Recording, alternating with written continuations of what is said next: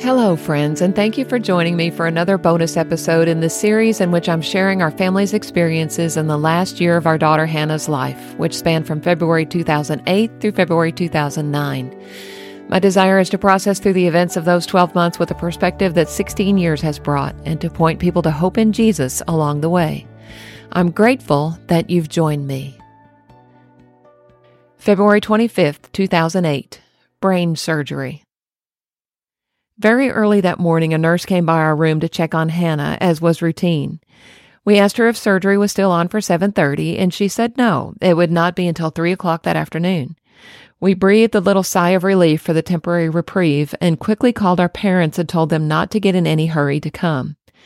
Half an hour later, the chief resident came by and told us we would be going down for surgery in about 20 minutes. What? We called our parents back and told them to go ahead and start the 50-mile drive to the hospital. I'm not sure how much time actually passed before a volunteer arrived in our room and we started the trip to the OR. Walking beside Hannah's bed as he rolled it down the long hallways was one of the most surreal experiences of my life to that point. It was during that walk I began to fully realize that life as we had known it was about to irrevocably change. It was no longer so easy to dismiss the list of risks the surgeon had reviewed with us the night before. Would Hannah still be the person she had been for 16 and a half years? Would she even survive this surgery? The volunteer left the three of us alone for a few minutes in a little room outside the OR. We prayed and cried together for a little while, and Hannah asked me to promise her I would not leave the waiting room. That was an easy promise to make. I wasn't going anywhere. By the time our surgeon arrived, we had more or less pulled ourselves together. I don't remember anything he said, but I know Brad told him we were praying for him. Hannah was given a shot of something, and within just a few seconds, she told us she felt like she was floating. Then she was rolled away from us, and my heart and soul went with her. Brad and I spent a few minutes together in that private area, then went up to the waiting room where there was already a crowd of folks waiting for us. The entire surgery lasted 5.5 hours. Once an hour, the lady manning the waiting room desk would call us to the phone, where the report each time was that everything was going so good. Our group would rejoice with each one of these good reports. At one point, the entire group of folks who were there waiting with us went to the chapel to spend some time in prayer, except for Brad and me. I wasn't leaving the waiting room. As lunchtime came and went, our friends and family went to eat, and someone brought me back a piece of pizza. Food was not allowed in the waiting room, and I wasn't leaving, so I sat on the floor with people gathered around me to shield me from view and gobbled it down. Finally, our surgeon arrived at the door. He gave us the best news we could possibly hear at that moment. The surgery went well, Hannah was awake and talking, and he believed he had gotten all of the tumor. Oh, the joy! After he left, our whole group circled up and prayed a prayer of thanksgiving, accompanied by tears of sweet relief. Hannah was brought from surgery directly to the PICU, which is where we got to see her for the first time after surgery. I wish I had been a bit better prepared for how she was going to look. Her face was swollen and bloated, and her eyes, they were wild, glassy, and unfocused, and when I first saw her, my heart froze in my chest because I just knew she was blind. It soon became apparent that she could see, though her vision seemed somewhat impaired. She was very relieved to see us and said that she had been asking to see us for a long time. She was relieved to know that she still had hair, which was now in 2 long ponytails on each side of her head. We could see the dressing on her incision peeking out from behind her head. After we visited with her for a bit, we brought Bethany in to see her.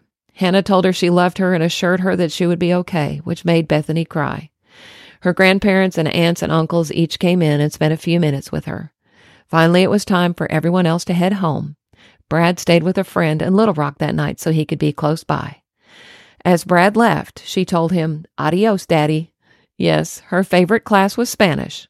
Then Hannah and I were on our own. It was an incredibly long night. We were in an overflow section of the PICU, basically an open ward with several other beds. Every other bed was occupied by a baby, and then there was us. There was constant activity going on around us, and the bright overhead lights stayed on all night long. I had told Hannah the night before that after her surgery she would be given some good drugs and just be able to relax and sleep for a few days. I could not have been more wrong. I didn't know that brain surgery patients are given minimal medication because it's important to monitor their responses for the first few days after surgery. She was awake all night long. It was almost as if she could not close her eyes. I sat in a rolling chair beside her bed, holding her hand, until the nurses came and turned her, when I shifted to sit on the arm of the chair on the other side of her bed. Back and forth we went every couple of hours throughout the night.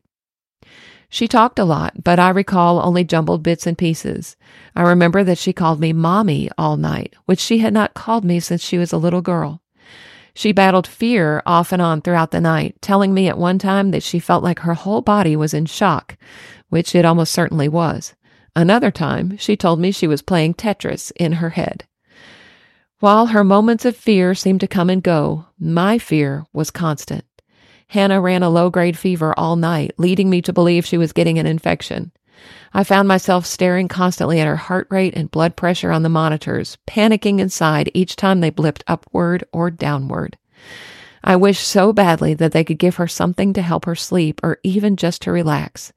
Out the window, I had a perfect view of the Arkansas State Capitol, and I saw the sun both set and rise.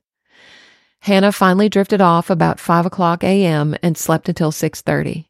When she fell asleep, I stiffly left my perch on the arm of the chair and tried to sleep in it for a little while. Fully dressed, bathed in the bright lights of the PICU, and with zero privacy, sleep was elusive.